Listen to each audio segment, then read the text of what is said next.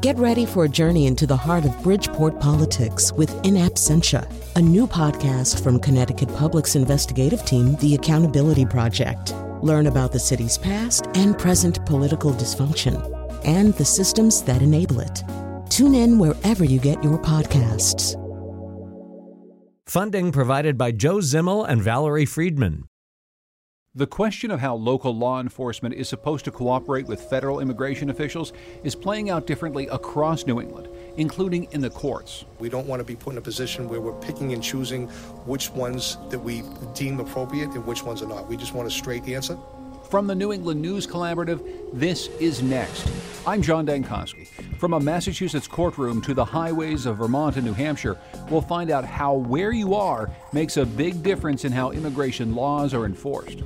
We'll also take a road trip to a city built on manufacturing and made famous by basketball that's betting on becoming a hub of tourism and gambling. People, when they start talking about where they're going to go for vacation, what I'm envisioning is somebody saying, let's go to Springfield. And we'll listen to some of the sounds of Springfield as we visit a community TV station and its talent show. The name of their program, like ours, is Next. Next is powered by the New England News Collaborative, 8 public media companies coming together to tell the story of a changing region, with support from the Corporation for Public Broadcasting. This is Next. I'm John Dankosky. Coming up, a city known for basketball and manufacturing makes a bet on becoming a gambling hub. If you draw a 100-mile circle around Springfield, you'll hit 3 capital cities. And you'll hit one of the fastest growing, smallest communities in Brattleboro, Vermont. A visit to Springfield, Massachusetts to watch a casino being built. But first, a case this past week in front of the Mass Supreme Judicial Court could determine how much local law enforcement is able to cooperate with federal immigration officials. We've been covering stories like this in so-called sanctuary cities. The case is called Commonwealth versus Lunn, and the court will decide whether local law enforcement are authorized to detain a person solely at the request of U.S. Immigration and Customs Enforcement, otherwise known as ICE. Shannon Dooling from WBUR has been following the case. ICE detainers are requests to hold a person in custody whose criminal proceedings have been settled, meaning charges have been dismissed, they've posted bail, or their jail sentence has been completed. A detainer gives ICE up to 2 days to look into a person's immigration status and potentially pursue deportation. So in Mr. Sirinan Lunn's case, larceny charges against him were dropped by a district judge. ICE, however, had issued a detainer requesting the court hold Lunn, even though his criminal charges were cleared and he was otherwise free to go. And this is where the constitutionality of ICE detainers comes into play. We're just trying to understand from our perspective as police chiefs, police officers, what can we quote-unquote honor and what can we not honor? Chelsea Chief of Police Brian Keyes says he's hoping the court will hand down some clarification when it comes to the role of local law enforcement fulfilling ICE detainers. Right now, there's just so much confusion. It's a very complicated process, and we don't want to be put in a position where we're picking and choosing which ones that we deem appropriate and which ones are not. We just want a straight answer. An ICE detainer is not the same thing as an arrest warrant, which requires proof of probable cause and sign-off from a judge, legally empowering police to detain a person. ICE detainers, on the contrary, are voluntary requests directly from ICE.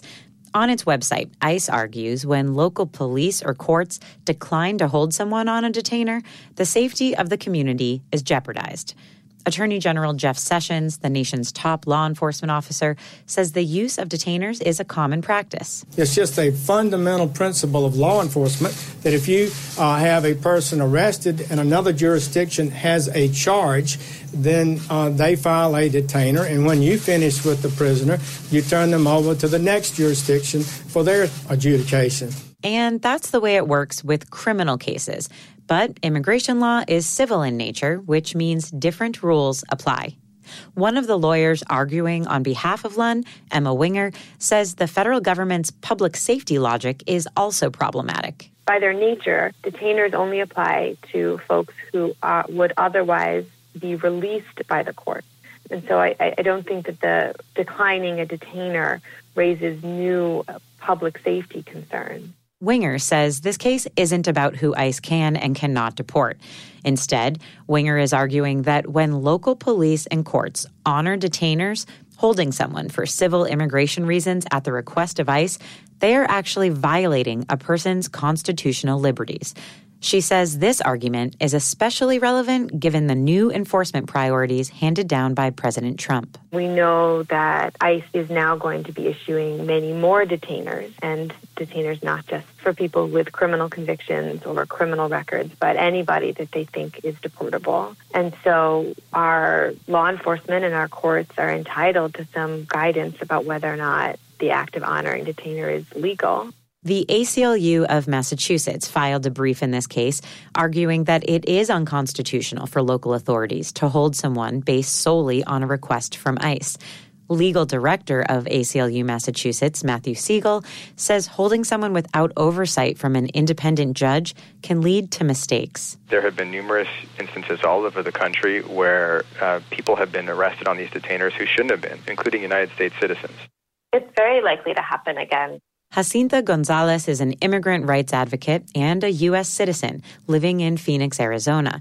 Gonzalez says she was held in custody last year on an ICE detainer when she refused to answer questions from immigration agents. She says eventually ICE confirmed her citizenship and told her to leave the office. Because they don't have any probable cause, your last name, the color of your skin, your accent is sufficient to place one of these against you, basically taking away your freedom, basically taking away your ability to get out of jail. The decision by the SJC could have national implications. There are similar cases across the country looking at the constitutionality of local police and courts enforcing ICE detainers. Attorney General Maura Healey's office is arguing on behalf of the Commonwealth and the Suffolk County Sheriff, both parties to the Lunn lawsuit. In a statement, Healey's office said ICE detainers are voluntary under state law, and courts and police may not detain people based solely on a request from ICE. The statement goes on to say, quote, "There are many ways in which state and local enforcement agencies can and do work with the federal government to protect against individuals who pose a risk to public safety." That's Shannon Dooling reporting.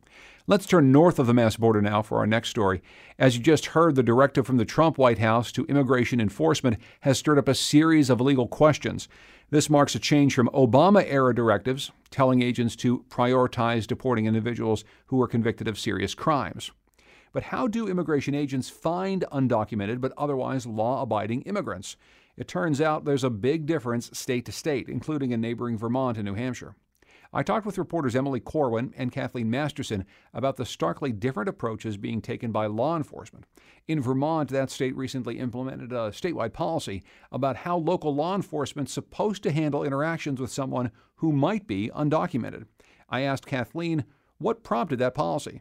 Well, there were a number of factors, but one of the early ones was in 2011, the Vermont State Police pulled over a vehicle for speeding, and the passenger in the seat was Danilo Lopez. And after he was unable to produce proper identification, the state police ended up detaining him and handing him over to Border Patrol, setting in motion a deportation order, which he eventually stayed. But the point being, it became a really high-profile case that what were the police doing detaining someone, a passenger, for his immigration status alone, not for having committed any crime or being held in relationship to any crime.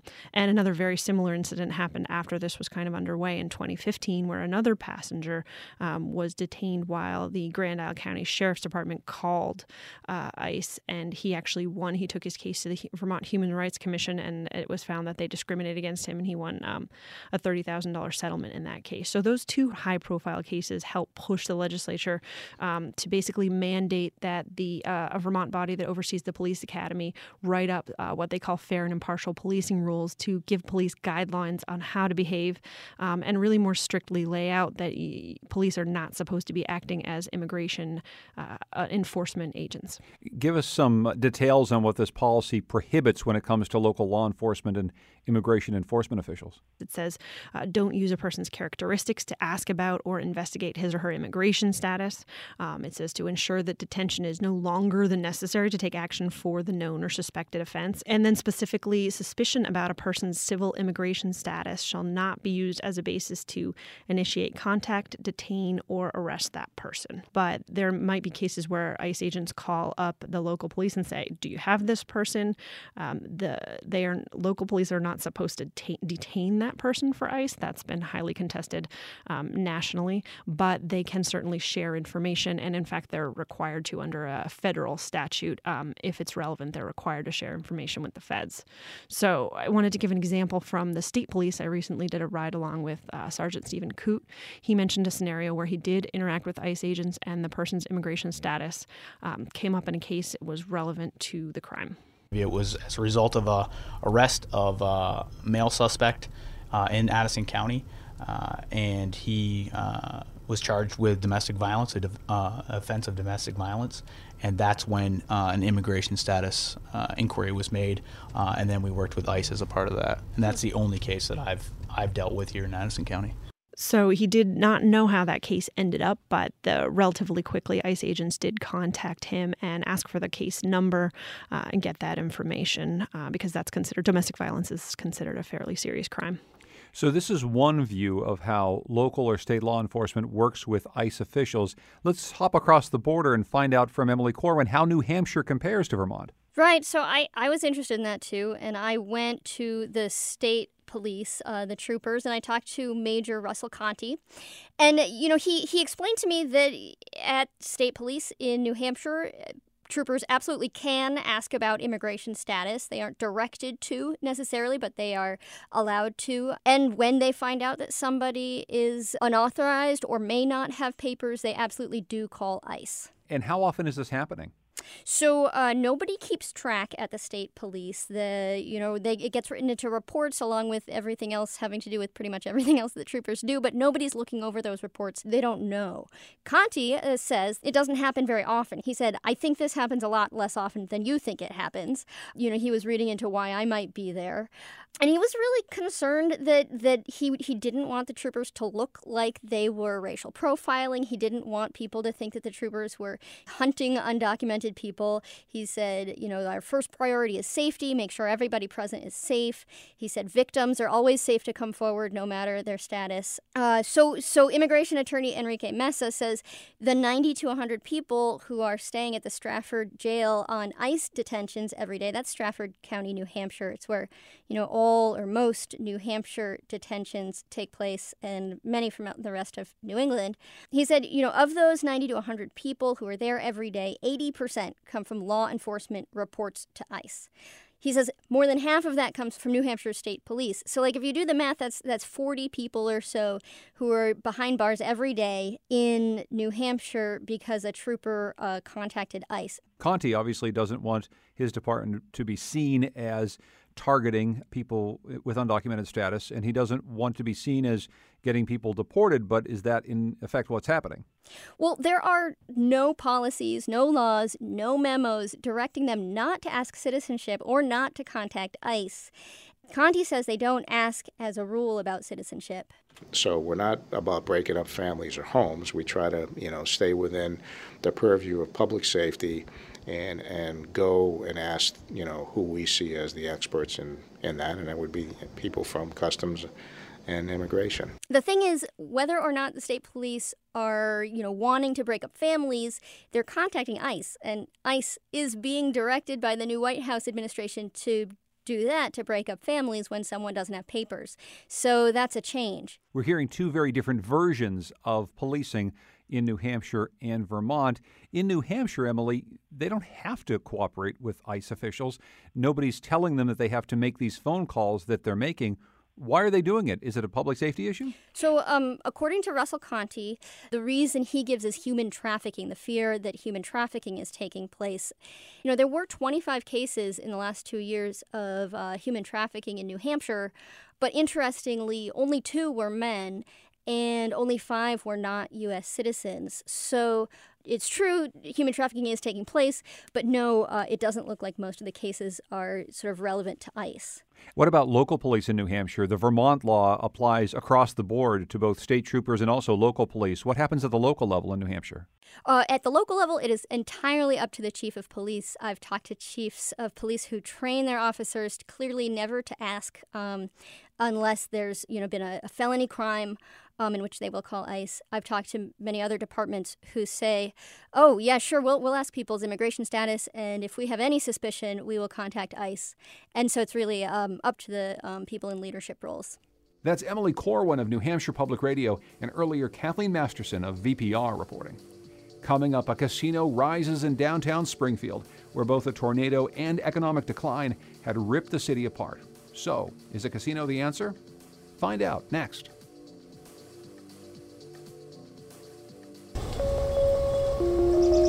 Next is made possible in part by our founding supporters who believe in the power of collaborative news coverage, including the Common Sense Fund, supporting the New England News Collaborative in its coverage of climate change and global warming. Springfield, Massachusetts, and resort casino aren't words that most of us expect to hear in the same sentence. But if you live in the area, you've probably been hearing them for years. MGM Resorts is building a casino that spans 3 blocks in the city's struggling downtown, set to open in the fall of 2018. Construction started 2 years ago, but the political groundwork was laid back in 2011 with 2 separate events. That June, 2 tornadoes ripped through the area, causing 17 miles of damage, including right in the heart of downtown. Officials there wondered what to do to rebuild. Then in the fall of that year, hoping to recapture some of the gambling dollars that had been leaving Massachusetts for years, the state passed a law allowing for 3 casinos to be built, including one in the western part of the state. After a lengthy process, Springfield won that bid and construction got underway. But Connecticut's 2 federally recognized Indian tribes, long the beneficiaries of those Massachusetts customers, well, they got worried. With 3 new casinos being built up north, including one just a half hour from Hartford, they saw their already sagging revenues about to take a bigger hit. So the Mohegans and the Mashantucket Pequots formed a partnership with the state of Connecticut to help build a new casino in the Hartford metro area. More on that plan in just a bit. The big question for the city of Springfield, Mass. is whether the massive development will give the city the economic boost that it sorely needs.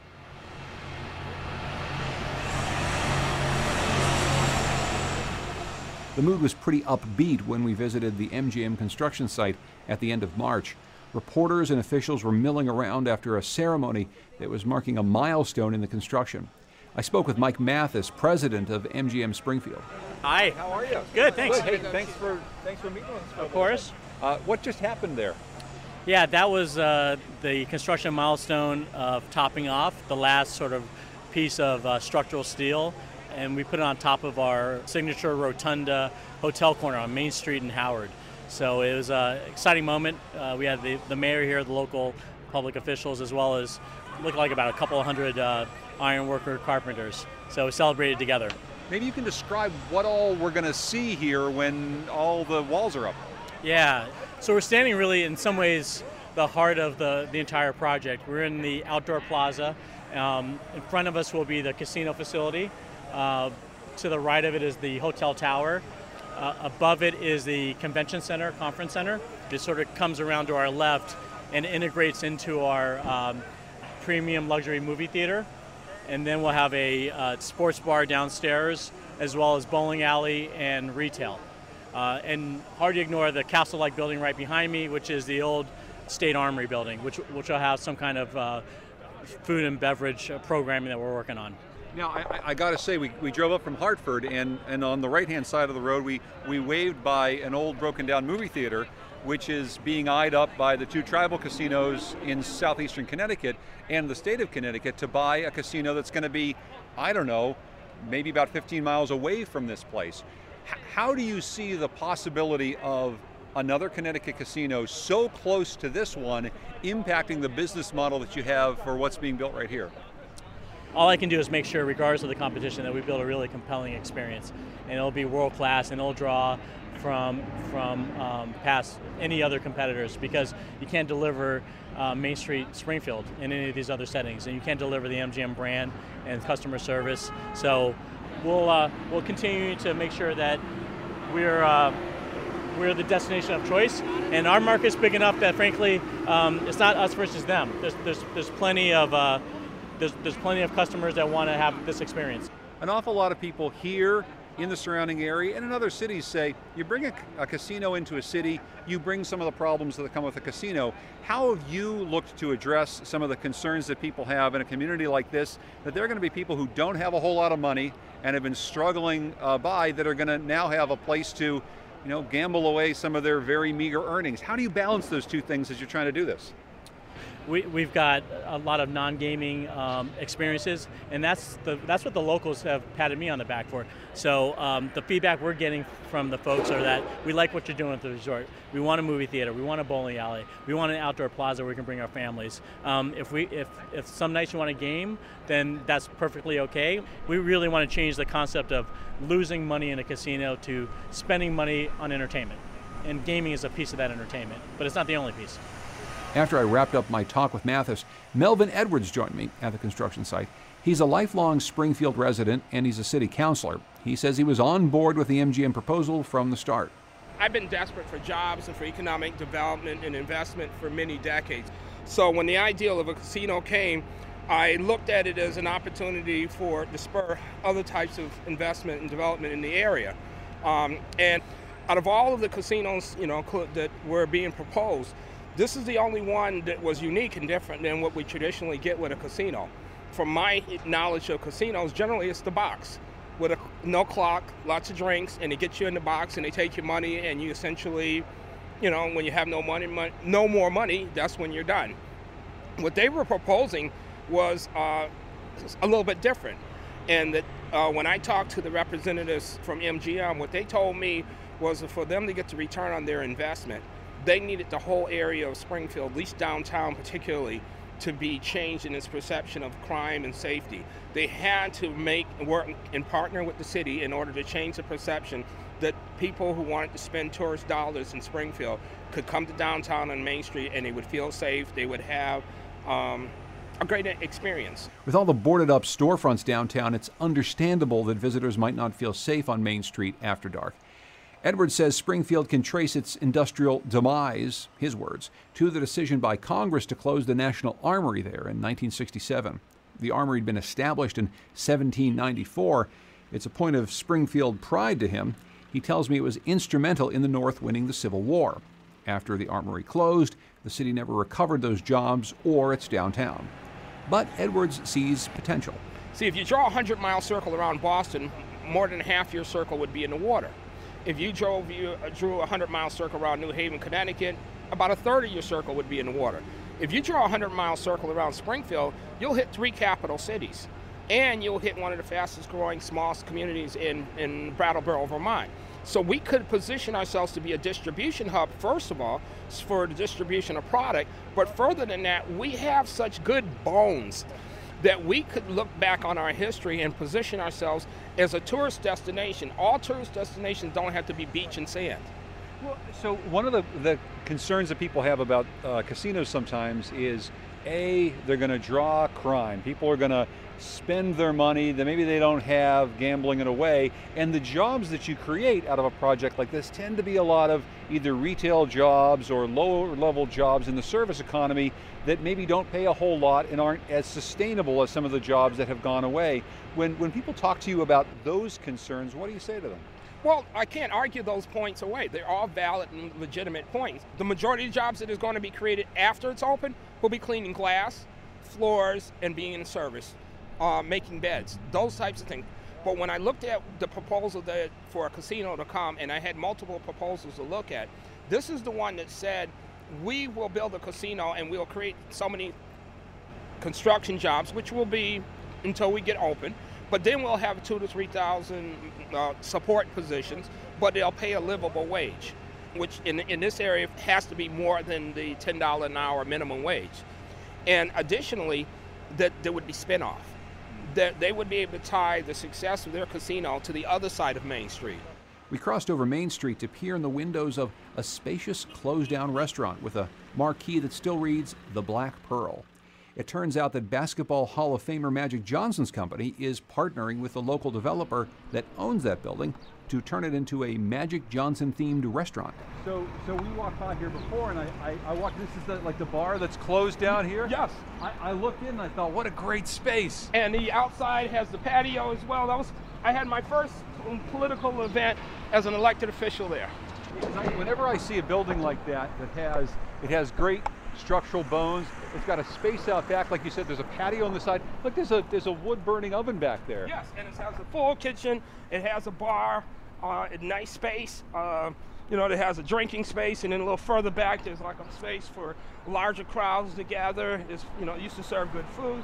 Now, any investment in this would have sat here vacant if it wasn't for MGM coming. But because MGM's, now you draw interest, and you draw interest from somebody who has a reputation of being successful. By the time the casino opens, the thought is that you would be standing here.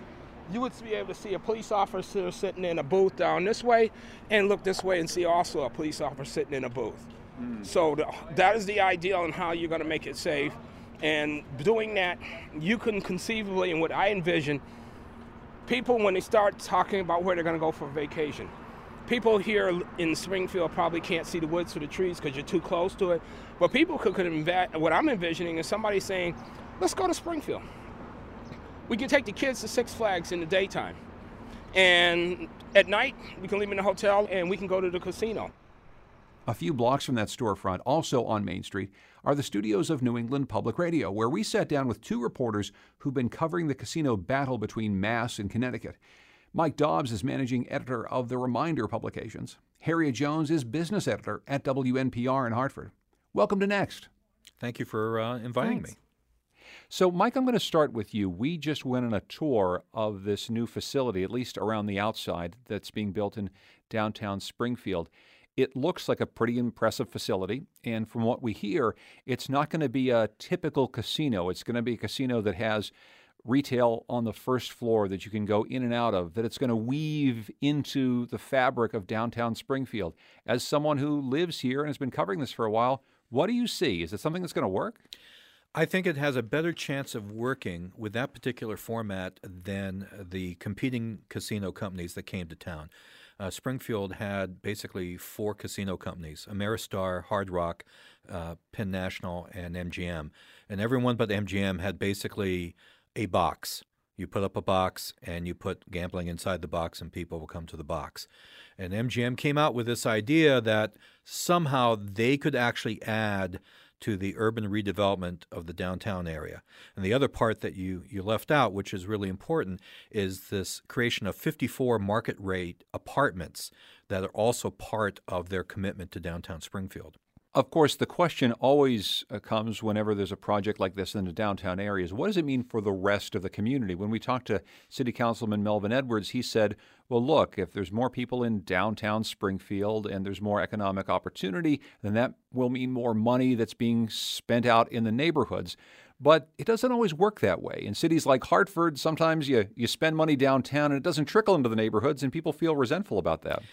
You have the same situation here. You have people who look at their streets in various neighborhoods and say, why are there potholes? Why is the snow plowing not adequate? They're concerned about public safety, and there has been this great emphasis on we've got to do something downtown. So I'm not of the school that somehow a successful MGM casino is going to actually translate in having my potholes fixed myself. I'm hoping that the money that MGM is contributing to the city does go in that direction, but we'll see. Part of their business model is that they're not just going to be drawing people from the apartments that they're building or from Springfield proper or even the area known as the Pioneer Valley, which I guess you guys call West Mass now. We don't. No, I don't. Someone else does. But they're looking at this 100-mile radius, and they say they're going to draw people from all over New England to this. Does that seem realistic to you? I'm very concerned about that, and I'm concerned about it that if I was sitting in Albany and had a hankering to play the slots, I would go someplace closer than Springfield. Are we going to draw from Worcester? Probably. Hartford? Well, if it's easier to get on 91 in Hartford and come up here to do that than it is to go to the two tribal casinos, maybe. I'm very concerned about saturation of casinos in New England. We're sort of a tight little area. It doesn't take a whole lot of time to drive around New England, really. And therefore, are people going to stay in their neighborhood, so to speak, and go to the place that's closest rather than drive an hour? That's what concerns me. So, Harriet Jones, that's where I want to bring you into the conversation. Connecticut, with two tribal casinos, is pretty rightfully worried about this new development at MGM in Springfield, as well as the other casinos that are being built in other parts of Massachusetts. So the state of Connecticut has gotten together with the two existing tribes that have casinos to put together a proposal of their own. Explain to us what exactly they're trying to do. Well, what this would do if it finally passes the legislature is the two tribes who have joined together in this partnership entity known as MMCT, they're proposing to build a casino in East Windsor, which would be, it's just about 13 miles from Springfield. So this would be a third casino in Connecticut that would compete directly with the Springfield casino. And they're being pretty bold-faced about this. They're saying they want to do this in order to keep business from going up to Springfield. That's why it's being proposed, right? Absolutely. They've said, if we allow this to go ahead in Springfield and we don't challenge it, jobs are going to go in the state. They've said, they've put out a study that says more than 9,000 jobs in the state of Connecticut, both casino jobs and those jobs that suppliers and businesses around the casino could be at risk. And they also they point to the revenue that goes directly to the state. So 25% of slots revenues, both at Foxwoods and Mohegan Sun, currently go into the state's coffers. And they say, that's probably about $260 million a year at the moment. They say about $100 million of that could be at risk if Springfield goes ahead, if MGM builds in Springfield, and we don't challenge that. But let's just do a little look at the map of New England and that maybe 100-mile radius that Mike was talking about before that the folks at MGM in Springfield are looking at as their potential market area. That includes the two tribal casinos that exist right now. An awful lot of the business that comes to those tribal casinos in southeastern Connecticut, snugged up against the Rhode Island border, it comes from the greater Hartford, Springfield area. So, Harriet, how exactly do they think that building another casino won't just take business away from the casinos they already have? Well, yes, that's an interesting argument. And, I think it points to the fact that there's not an awful lot of independent research into, how this all plays out. Is this one pie and everybody's fighting for a piece, or is it, are we growing a market here? And I think, especially lawmakers in Hartford have said, we really don't have a lot of independent analysis of that. A lot of the work that's out there in terms of economic research is bought and paid for by one side or the other.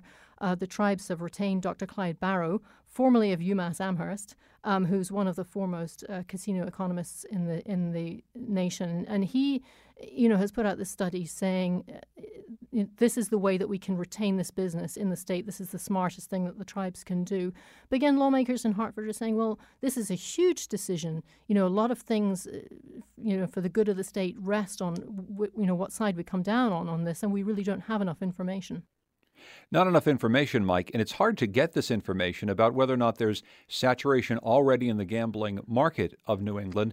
And as we bring new casinos, not just in Springfield, but in other parts of Massachusetts online, if there'll actually be enough paying customers to keep this entire business alive. I've been trying to read as many gambling industry blogs and websites to see what they say. And by the way, a lot of them are not really looking favorably at the Springfield casino simply because of the concept of oversaturation.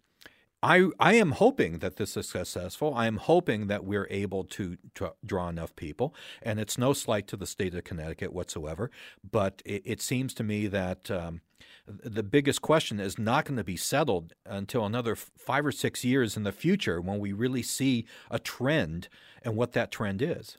So what's public opinion surrounding this in Connecticut look like, Harriet? Because legislators aren't going to want to go through with another casino plan if people in the immediate area around where it's going to be built or even across the state don't want to have any part of it. Yeah, it's interesting. I really think public opinion is kind of all over the map, and in some ways it probably depends where you live.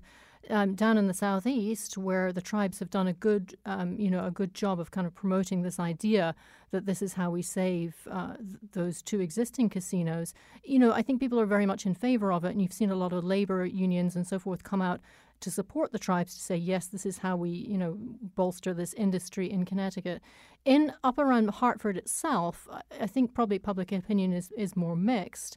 The town in which they want to actually build the casino in East Windsor, the town government is very much in favor of it, but there hasn't been a referendum, which I think, a lot of lawmakers in Hartford are looking at that and saying, well, why haven't we fully tested public opinion in the actual town where it's going to be built? And there is a significant, there's something called the Coalition Against Casino Expansion in Connecticut that's mostly a faith-based organization that includes some people in East Windsor that are saying, hold on a second, casino gaming has considerable negatives, especially social negatives. Why are we going ahead with this? So, again, I think public opinion is very, very mixed. Even though it's going to be built in Springfield, it's going up around us right now, Mike. Is there some of the same objections still coming from some people in this area? People worried about the impacts negatively of having a downtown casino? There's a lot of people who are very concerned about increased crime, increased traffic. There's one business that was in the South End. They've already moved. In fact, I talked to the guy. They moved to Chicopee. And I said, why did you move now? And they said, we just don't want to even be there. And it's a vacuum company. They sell vacuum cleaners. They've been in the city for decades. So they've moved in anticipation of having their business hurt because they were literally across the street on the other side of Union Street from the casino. So yes, there are real concerns. So Harry, getting back to this challenge that's coming from Connecticut to the MGM Casino, there's a whole bunch of hurdles still in the way. Obviously, the legislature hasn't fully signed off on it. But there's also a legal challenge coming from the folks at MGM because they don't want this to happen. Many other people who are in the casino business have said, well, why can't we get a piece of this action? Why is the state cutting a deal with just these two tribes? The state's attorney general has looked at this and wonders if it passes legal muster. Where are we with the legality of all this? Yeah, that's an excellent question. And, you're right. Attorney General George Jepsen brought out a legal opinion. He was asked by the governor for a legal opinion, and he came out and basically the headline was the legal risks of, giving this third casino, the one that is supposed to be built by the tribes, giving that the go-ahead. The legal risks are not insubstantial was the way that he put it. So MGM has actually also previously sued the state over this, what they call this kind of closed no-bid process. That suit was dismissed on the grounds, the state successfully argued that, well, you haven't been damaged yet because we haven't gone fully forward with this process and we don't have a specific proposal. Jepsen said in this new opinion, we probably couldn't use that argument again once we pass the final bill that says, yes, the two tribes can build this casino in East Windsor. Probably MGM would have more legal standing to actually sue this, so they could come back and have another go at the state. So yes, there's that legal risk. And then the other risk that really is very hard to quantify is around the compact, because the two tribes have a compact with the state that they will remit 25% of their slots revenues from the two existing casinos. If you build a third casino, are you reopening that compact? Are you renegotiating it? Or are you just doing something different? Nobody's exactly certain how that would work. So are those original revenues also at risk? So there's a whole lot for lawmakers to think about. And how are those original tribal casinos doing right now, Harry? At that 25% slot take that was such money in the bank 10, 15 years ago before the economic collapse of 2008, that's not been doing as well in recent years. No. The actual, I guess back in 2006 was the high of what they were remitting to the state. Back in 2006, they were remitting about $420 million to the state from their slots take, and that was their high water mark. Over the recession, things kind of went into free fall.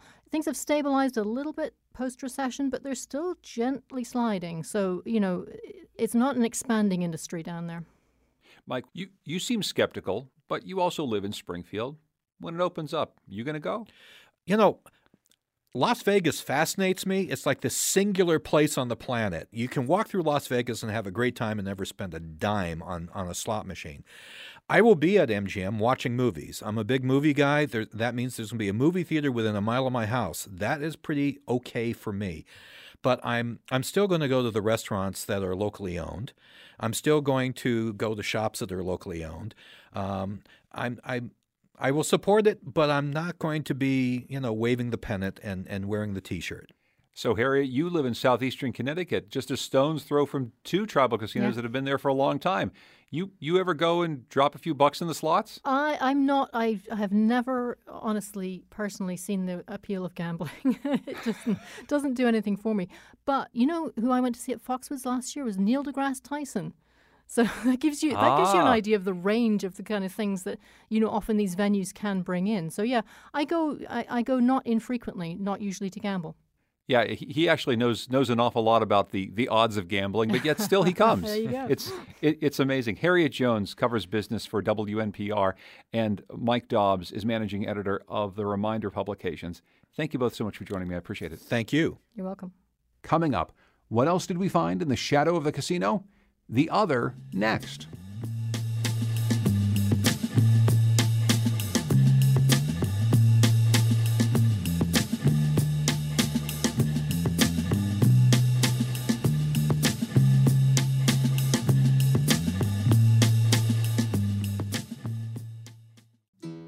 Next is made possible in part by our founding supporters who believe in the power of collaborative news coverage, including the Melville Charitable Trust, supporting the New England News Collaborative in its coverage of housing and homelessness.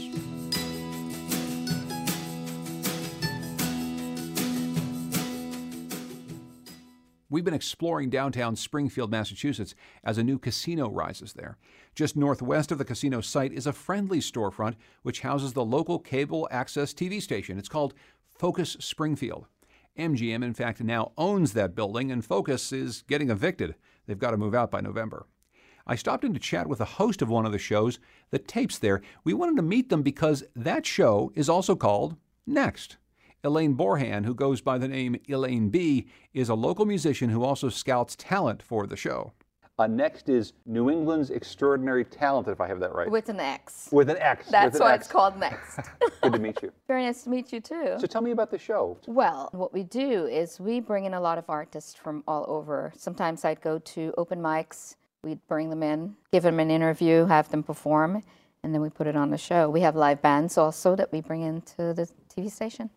Tell me about your start as a musician. My story as a musician? Yeah. I never had the opportunity to do my music when I was growing up. So I raised my family. I have 3 beautiful kids. And now I think I have the time and nobody to tell me that I can't do it. So I'm doing it. And I think I touch a lot of people when I sing. So. But give me an experience that you had early on where maybe you were that scared person who wasn't sure that you could get up in front of a crowd and sing. What was that like? I was very scared. My hair would start to get cold. And I can't go up there. And I had someone who was my mentor that pushed me. Now I have my own band. It's called Versatile. So I came from not being able to go up on stage to be able to go up there and do a whole show. Our band, we do a lot of different kinds of music. We have reggae, soca, calypso, gospel. So tell me about some of this music. Who are we going to hear? So we're going to hear Terry Gajraj. He's actually from Guyana, South America. He's from the country that I'm from. And he does a lot of folk songs. He does originals. He does a lot of soca, calypso. Stop all the suicide. Stop all the violence. Stop all the homicide. Stop all the nonsense. Love, that is the answer. I said love, that is the answer. Give love a chance. Oh yeah. So it has a reggae beat, but it's not sort of traditional like a Jamaican reggae. What kind of music are we listening to there? I don't know. It's a little bit of a little island music kind of reggae version. But I think he put a little soul in it too, so it's a little bit of a blend. What's chutney music? Chutney music, oh my gosh, do we have any clips of that? I can't explain chutney music, but it's a very broken language that we have, and they sing it in that kind of language. So if I wanted to say to you, let's go, we're going to say, come, let me go. Okay. So he'll sing it like that. And in part that comes from the blend of cultures that your home country has. It really is a whole bunch of influences from everywhere, from Africa, from South America, from India. And that sort of feels a lot like what is happening in a town like Springfield, right? There's a lot of different influences in the music scene, don't you think? Yes, there is. And I have to tell you that my band, actually, we promote diversity. Everyone in my band is from different islands or Americans, and I'm very big on that. Do you feel as though a city like Springfield thinks of itself as one, or do you see the people living in their own little areas and maybe people from different countries or different backgrounds not talking to one another? Well, it's not even in the city. I mean, you find that in workplaces too. I mean, there's always segregation, and not everyone are into being one. Some people like their little cliques here and their little cliques there, and it's something we have to accept. It's not going to change and be that one. But if we can make a little bit here and a little bit there, it makes a difference. Where I grew up, Guyana, South America, I can actually meet you for just a few minutes, and it's going to be like if I knew you forever. And this is what I carry on. How long have you been living in New England? I have been here, if I tell you that, I don't know if I should tell you that, no. I have been here for over 30 years. Yeah. And do you feel like a New Englander now? I feel like a New Englander, but I think when I go into New York, I am more accepted there than I am here.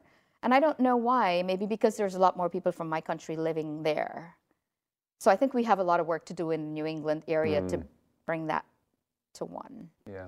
You also had Charles Neville on this show. I had Charles Neville from the Neville Brothers. You might know his brother, Aaron Neville. Absolutely. So now how did this happen? Well, I met Charles at the Iron Horse in Northampton, and I talked to him like, you know me, I talk to everybody. So I said to Charles, call me sometime. I'm doing a project in Holyoke called The Next Stop Holyoke, and I would love it if you can come. But I told him, I'm like real. I said, but I don't have the money to pay you. Yeah. So he said to me, let me check my schedule and I'll call you. And in a couple of days, Charles called me and said, I will do it. Excellent. So he came, and I had a 10 live band, and he played one song with every band that night. Really? They were blowing up Facebook.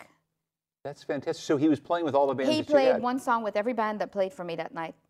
Oh my goodness. No rehearsal. Just sort of, they picked out a tune he just went in there and he joined them. I mean, so humble. What are we going to hear? We're going to hear a track. I'm not sure what we're playing tonight, but I know his son Khalif is a very good musician. He actually raps. So I think that's who we have. Let's listen to a little bit. Check this out. Ambivalently focused, the paint the pace. Artistically devoted, we march like saints. Our Santeria guides are like rotten no shoes. We provide a plus to our divination, we give them to you. So don't get confused by the algorithms of the painter. The nation's least sincere is clearly apparent as part of nature. Boy, I mean, I can co-train McCoy Tyner, shadowing algorithms like Robert Oppenheimer. With new types of brush strokes, the paint reveals what you ain't know. Like how about the fact that now our artist only makes just 10% of all his sales. I think we've got one more piece to play here. Yeah. These are three young girls I met. Maria Press, Alexandra Russell, and Livia Russell. They're actually very new, but you will hear about them. And they've called themselves, I'm going to have to try to pronounce this because it's a new name now. It's Alimakoro. Alimakoro. I like that. Okay. Let's listen. Some say love, it is a river that drowns the tangerine. Some say love. How'd you hear about them? So their music director is Geraldine Borgard, who is actually my choir director at church. And they sang for Christmas at the church. And I told them, I said, I have to have you guys come to the TV show. So this is how I meet people, and I just drag them in here. And I'm actually going to be doing some stuff with them because they're going to be backing me up. Oh, really? In some harmony. Because sometimes when I do my songs, I have to do my own harmony. That's excellent. You know, there is this new casino coming to town. Yes. And there is a chance that Springfield is going to have a lot more music, talent, art, a lot more things happening that are coming from all over the world right here. Do you see that as a good thing for this area? I do see that as a good thing. I wrote to them and I told them, I said, I made myself known, and like I'm saying, I'm never afraid to go. So I told him who I am, and I hope that when the casino is done, I can get an opportunity to play there. So I've been encouraging other musicians. I said, get to them, send your little bio, get a video, and send it out there. You never know. So tell us about the guy we're going to hear next, Harry Rock. Who's Harry? Harry Rock. Harry Rock does a lot of different things, and I did not know that. The way I know him is at an open mic, playing his guitar and singing. Elaine B., thanks so much for joining us on Next. It was a pleasure. You wake up in the morning, you hear that work bell ring. They march you to the table, you see the same old thing. You can watch a video of Charles and Khalif Neville performing on New England's Extraordinary Talent, or Next, on our website, nextnewengland.org. We also have a link to Elaine's interview with the Nevilles and Terry Gadrach. While we were at Focus, Elaine interviewed our producer Andrea Maraskin and me for her show Next. We'll let you know when those interviews are posted. I saw some of the video already, and we look great. Next is produced at WNPR by Andrea Maraskin. The executive producer is Katie Tolarski. Our digital editor is Heather Brandon. Production help this week from Kara Foster, Tony Bass, Stephen Carey, and the crew at Focus Springfield. Special thanks this week to Sam Hudzik at New England Public Radio. Our theme music's by Todd Merrill. You can hear more of his music at toddmerrill.com. Thanks also to Goodnight Blue Moon for their song New England. The New England News Collaborative is funded in part by the Corporation for Public Broadcasting and powered by WBUR Boston, Vermont Public Radio, New Hampshire Public Radio, Maine Public Radio, Rhode Island Public Radio, WSHU Public Radio Group, New England Public Radio, and WNPR.